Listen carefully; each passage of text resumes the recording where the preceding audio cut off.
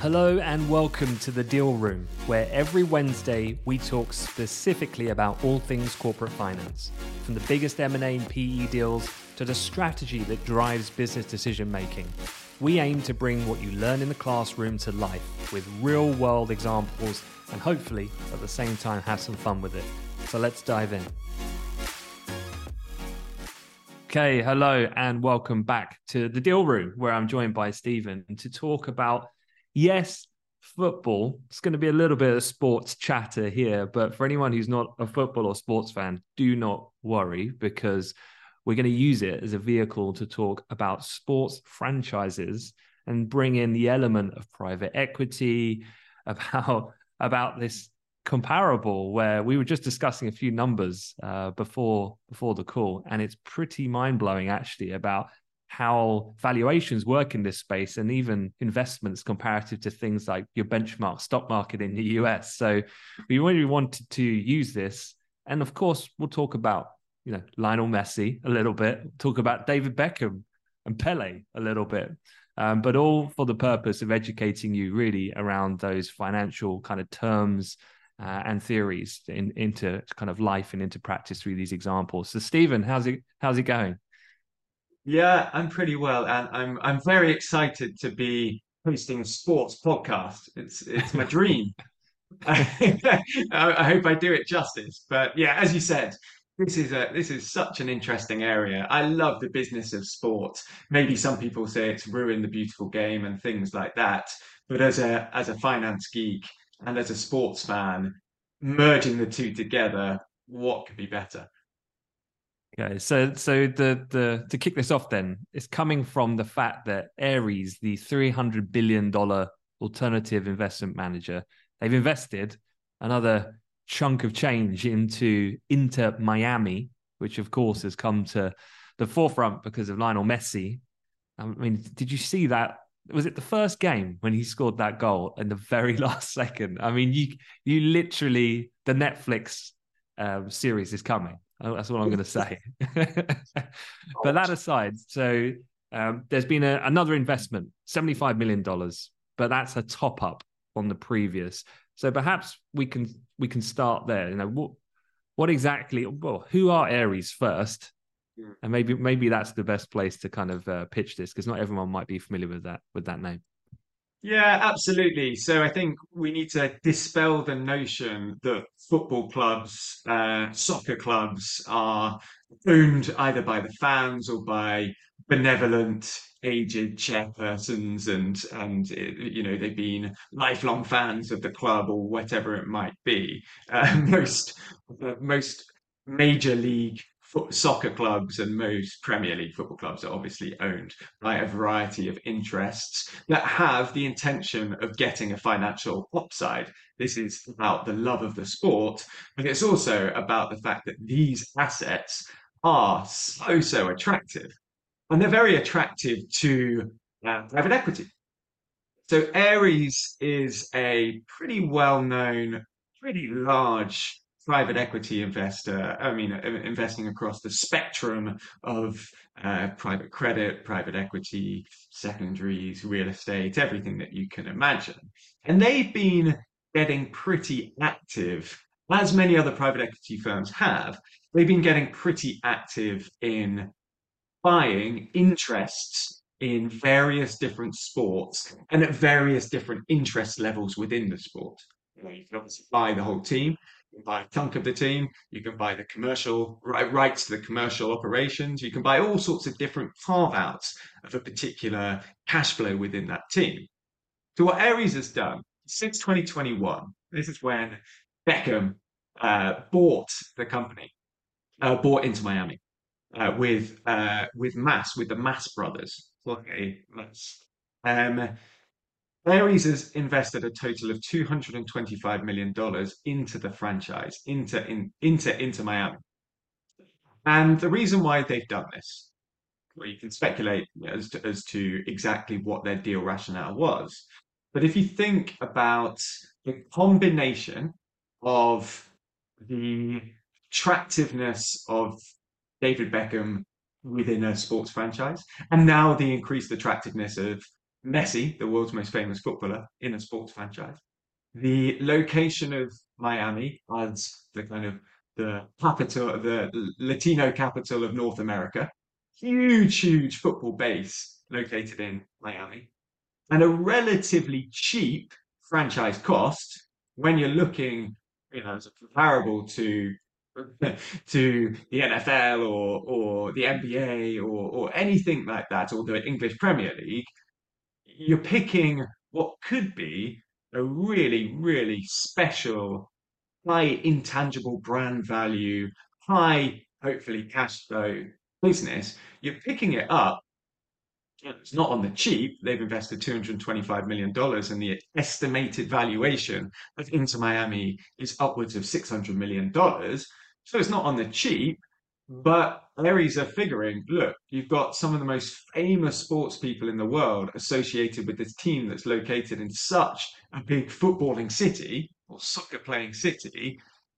We can come in as the kind of suits and and talk numbers and talk, all right, how are we going to rationalize this operation? How are we going to get the cash flows pumping in the right area? How are we going to sell sell TV rights in the most lucrative manner? How are we going to redevelop our stadium, which is something that Aries will have a lot more expertise, certainly, than Beckham. uh, uh, and the combination of having a sober mind with a massive brand value of Bex and Messi, and also a huge sports fan in Jorge Mas, that's pretty compelling to me. Yeah, and I was just having a look when it came to being aware of a lot of this news flow, and Messi wasn't an easy person to attract over to Miami, right? Because it was, I mean, what was the time frame when Ronaldo went to the Middle East? It couldn't have been that far ahead of him. It's And got to be we six talked about months. on the pod before about the aggressiveness of Saudi specifically into trying to, getting to golf, getting to F1, getting to pretty much every sport for different reasons. But why was, for Messi, how do you beat out a Saudi club who are what were they throwing around? A 400 million salary they threw at Messi? How can he turn that down? Oh my gosh, 400 million salary, yeah, to move to Al Hilal in Saudi Arabia. And obviously, this maybe 2 years ago, we would have thought that was total madness. But the precedent has been set by Ronaldo and Benzema, and latterly a lot of players coming, and players that are not necessarily past their prime, players that are coming over and helping to, well, I was going to say, they're not helping the league, they're helping themselves by picking up massive paychecks. But the offer that Inter Miami provided Messi must have been pretty compelling. Now, we don't know the details of this offer. We don't know the ins and outs of what Messi managed to get as part of this offer, or what, to be honest, what Messi's agent managed to get from Inter Miami. But it wouldn't have been a $400 million kind of bullet or salary package over a 2 year period of time. Firstly, firstly, we have to acknowledge that although Miami is a really interesting and nice place to live, that's gonna pull Messi and probably his family more in that direction. Until Messi joined, Inter Miami were dead bottom of the MLS Eastern Conference, right? They were an absolutely shocking team, and since he's joined, they've won four on the bounce, and the Messi effect has kicked in. But it's not as if he's joining, a bunch of superstars. And also, if he looks back into history and he looks at you know, the the Pele moved to New York at the end of his career, you look at Beckham moving, you look at Rooney, and it often is slightly the graveyard of greats. Henri went over there as well, and it hasn't really kicked off soccer in the way that we maybe they hoped Pele would do back in the 70s. So what Messi's probably hoping and what he's expecting is now is the right time. There is lots of money in sports franchises and lots of money now pushing into MLS, into soccer in the US. Two, Messi's thinking to himself, or Messi's agent's thinking to himself, all right, I'm going to get a decent salary package out of this. $20-30 million a year for the 2.5 year contract. That's going to keep me paying my bills. Absolutely fine. But what else can I get that is going to potentially maintain cash flow after the end of my career? So I'm coming up to the end of my career. I don't want the tap just to be turned completely off. So the contract that he's negotiating, and we don't know the finer terms, it's firstly, on retirement, he will gain a small but hopefully not insignificant stake in Inter Miami. So the franchise itself. So he's going to be sitting up in the executive box with Beckham and the family cheering on the team. Very nice to think. And secondly, Apple has recently paid $2.5 billion to secure coverage rights of the MLS for the next 10 years. And Messi is going to get a cut of that, or a cut of every international subscription that comes from MLS subscribers. So he's going to get 10 years of Apple related. We don't know how big the deal is, but you're tying yourself to a pretty amazing brand in Apple. You're hoping that they can get their own marketing cogs whirring, and he is going to get this lovely cash flow over the next 10 years, whilst being a part owner of Inter Miami, whilst continuing with his global lifelong Adidas contract that he signed. So he's kind of future proofing himself with a lot of upside. Mm. Yeah, and it's fascinating trying to think of like, well, what is the value of that? And it puts my mind back to MJ in terms of when he was doing his Nike deal. I'm sure people have probably seen now that Ben Affleck and Matt Damon, the Nike film. I think it was Amazon film. And yeah, I think people often forget that Michael Jordan was not the number one pick back in the draft in what was it, 84, I think he was drafted. So, it was interesting because he was a guard, i.e., he's 6'6", but in basketball land, that's fairly small. The number one pick was Akeem Olajuwon, who's 7'1", and the second pick, Sam Bowie, I think, was 7 foot. And you had to have a big man as center of your franchise. And so, I remember at the time it was almost like a giveaway. We'll give you 5% a cut on any royalties on your own brand. And then you're thinking, okay, that sounds like a slam dunk deal for Nike because he's good, but we're never going to have to cough up that much.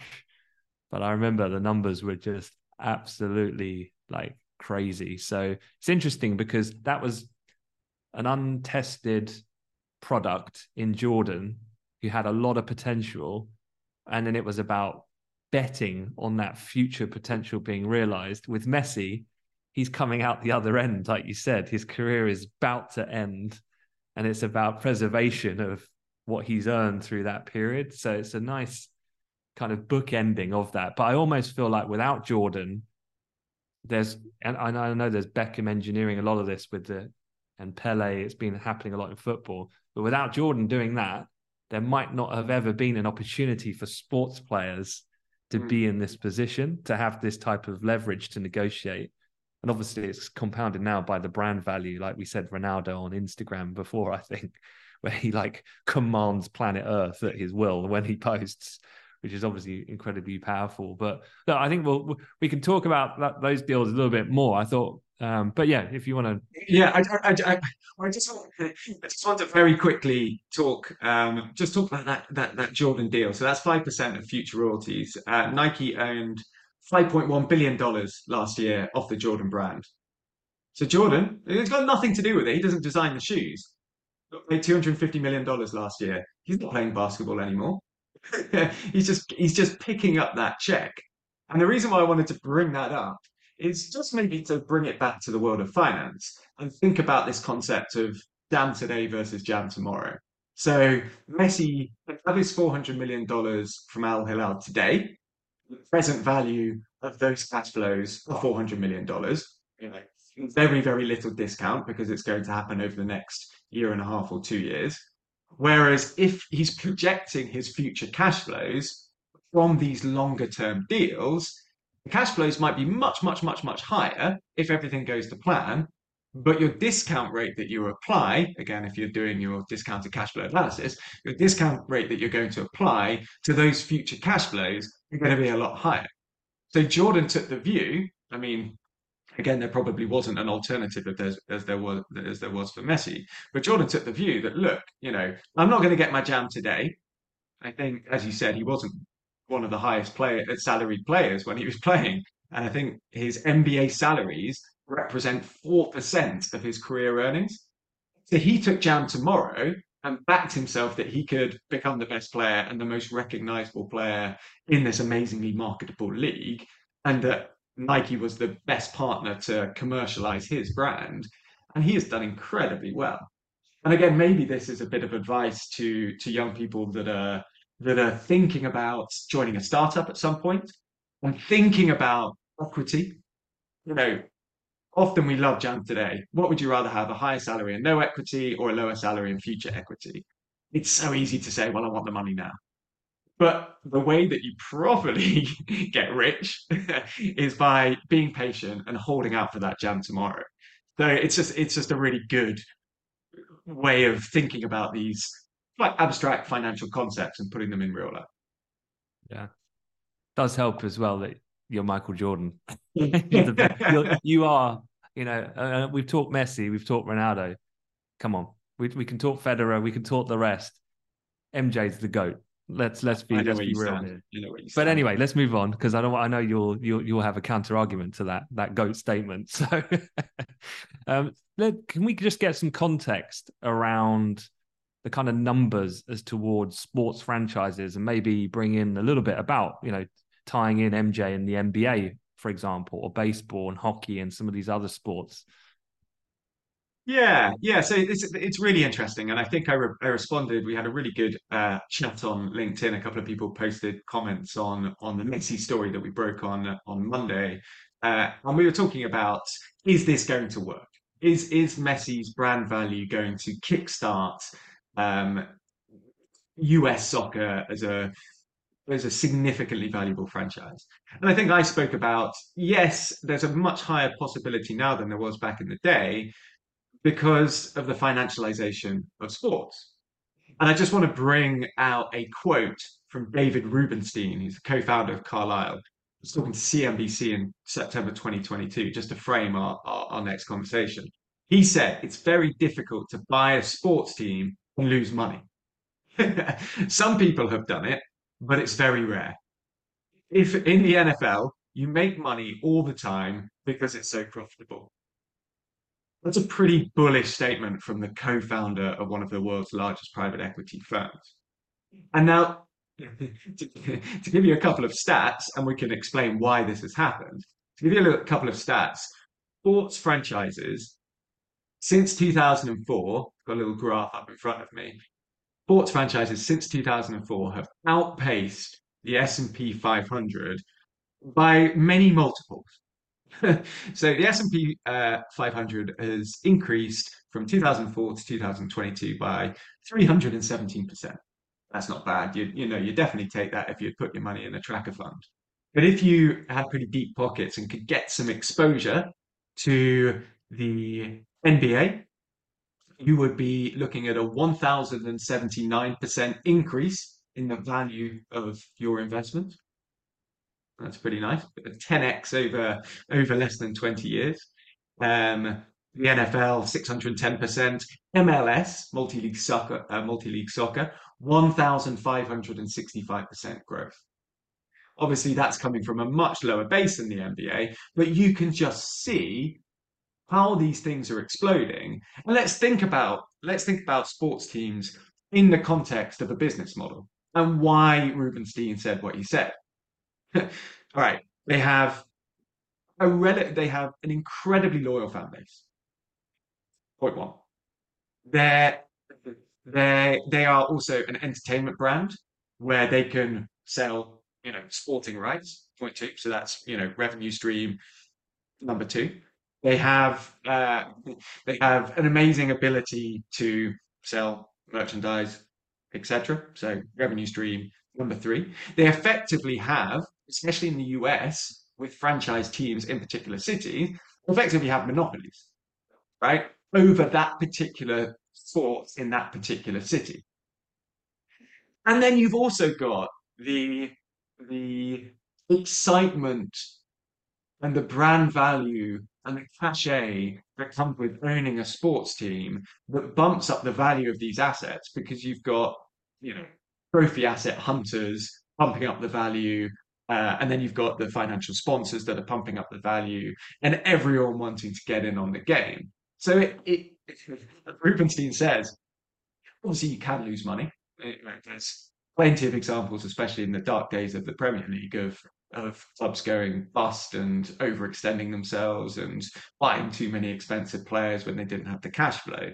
But if you're looking at this as a private equity investment, it's a very, very attractive investment, and this is across all sports basically. Mm.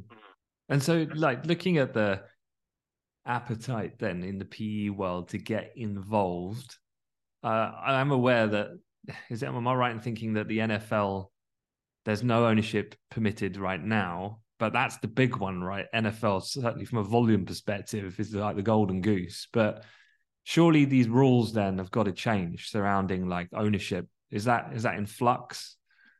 Yeah, it's really interesting. So the stats are, and it's much looser in Europe, and it's much looser in football with regards to football in Europe in terms of ownership rules, because the franchises are less tied to the cities, and the funding models of sports franchises in the US are slightly different. But in the US, for example, you can only so an NBA franchise, only 30% of an NBA franchise, i.e., a minority stake, is available for sale, and only 20% to a lone investor. Same goes for multi-league baseball, Major League Baseball, and the NHL, etc. So, a couple of points here. The first is these rules, as you said, have changed quite recently. So it was only in 2021 that private equity firms or outside investors could even invest in NBA franchises at all.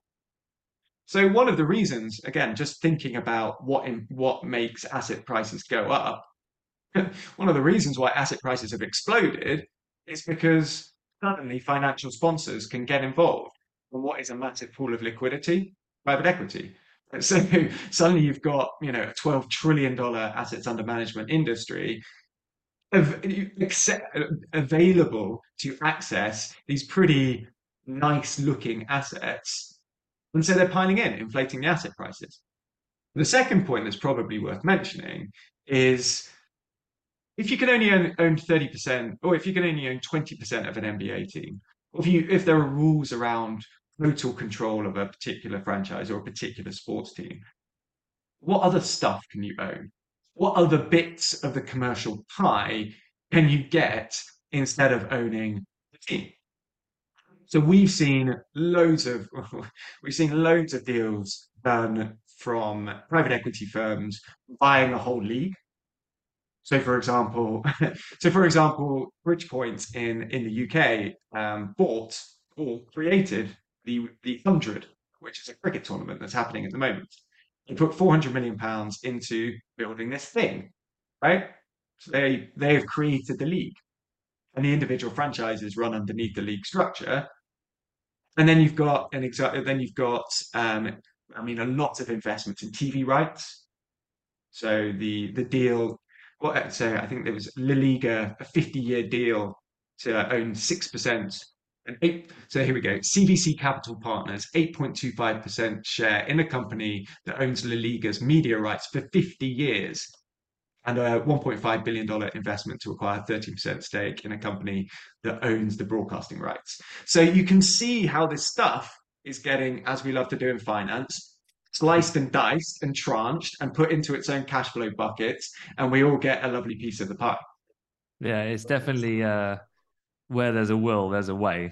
If the regulations don't permit it, yeah, like you said, let's human ingenuity prevails, and we find a way to make money. But one of the questions then is, naively, I've always thought that PE firms have a pretty strict kind of investment policy in terms of um, ultimately, I guess they want to get in, flip it, and get out and make a ton of money.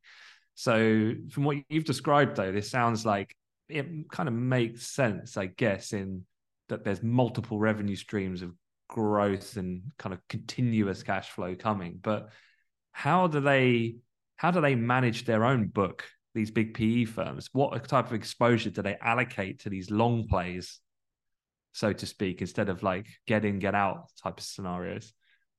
Yeah, it's really interesting, and it's a different it's a different mindset to your traditional buyout fund.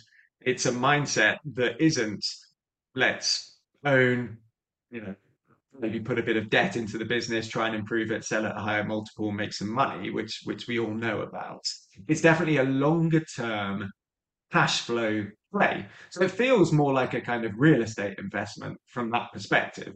You own an Mm. asset that is distributing regular cash flows. And quite frankly, at the moment, and this is why, private equity is all over these types of commercial rights deals and maybe longer term, good projected forecast cash flow. Because if you think about it, you know, if you think about the way that the Premier League sells its television rights, that's locked in for a number of years. So if you want good visibility over stable cash flows, this is a nice way to do it. It's like taking out a long-term tenancy. So you know you're going to get paid. And if you think about what's going on in private equity at the moment, that we've discussed it over the last couple of weeks, real struggle for exits. Like, how am I going to sell this company that I bought for X billion, a couple of years now? How am I going to sell this and still make some money? But yet I've still got my LPs demanding at least partial returns of the fund, or some form of liquidity events. So maybe this is a way of smoothing a lumpiness of the private equity cycle and saying, well, look, I've actually got a bunch of pretty stable cash flow assets, so there's still money coming in. And then we're going to get the big wins, or maybe we'll have to write down some of the losses, but we can smooth it out as a firm. It's kind of stability over volatility. So it kind of works. Mm. Okay. And then just to wrap that up, I want to mention David Beckham because I know that he has a role to play. I know you said at the beginning that he obviously played, was it for LA back in the day, and then he obviously got into Miami. You said it's been an underperforming club, but like you said, location, demographic. There's a lot of attributes. The missing piece of the puzzle might have been Messi. So how's Beckham lined up with this? What's his 10-year cash flow looking like? Yeah, it's a good question. I think he's done pretty well out of this, and it, just thinking about all of the other things that he could do with his money, this is probably the one with the biggest upside. So we did a little bit of digging. We couldn't find all of the numbers, but we can kind of speculate on how he's performing, how his initial investment is performing. So it's estimated that he put in $25 million to co-buy out Inter Miami back in 2021, which gave him what was estimated a 30% stake in the business, along with his business partner, and along, I think, with Ares as a private equity initial investor. So he sat on, however much the valuation of the company was then. It's recently obviously been estimated that the value of Inter Miami has increased from, let's say, 75 to 80 million dollars, which is probably what he bought it for, to about 580, 590 million dollars. So you're already thinking, okay, 2 years, 80 million into 580, that's kind of an 8x return on investment over a couple of years. Yes, maybe he's been a little bit diluted through subsequent Ares investment rounds. But there are numbers flying around about how valuable this franchise could become on the back of Messi. Someone was saying in 12 months' time, this thing could be worth 1.5 billion. Now that seems ridiculous, but then you know, you look at some of the US NBA and NFL sports franchises. They're 7, 8, 9 billion dollars now, right? And they go every time you look at the news, another one's breaking a record for the most valuable sports franchise. So 1.5 billion with Messi and Beckham in a massive city that loves soccer with a global TV rights and with Apple. I think Beckham, yeah, look, he deserves a break, doesn't he? He Oh, deserves give that man a knighthood. Come on, Sir David Beckham, rise. it. captain of the country, financial businessman of the year. Exactly. How can that be? And Andy Murray Yeah. gets a knighthood at the age of 27? No comment. Cool. Well, look, we'll wrap it up there. Yeah, it's super interesting, obviously, to tie in a lot of these concepts into something so in focus right now, and something that hopefully is relatable for a very wide group of people. So, yeah, for sure. I know that, Stephen, you had some really great graphics and things that you were sending me throughout the week about sports franchises and like visually looking at the outpacing of the S&P. There was a really great one that, if you want to see that sort of stuff, just drop a comment and we'll share some of the graphics in the thread when we post this on the Amplify Me LinkedIn page. But yeah, thank you very much as always, Stephen. And yeah, looking forward to the next one. Cheers, Ant. Thank you.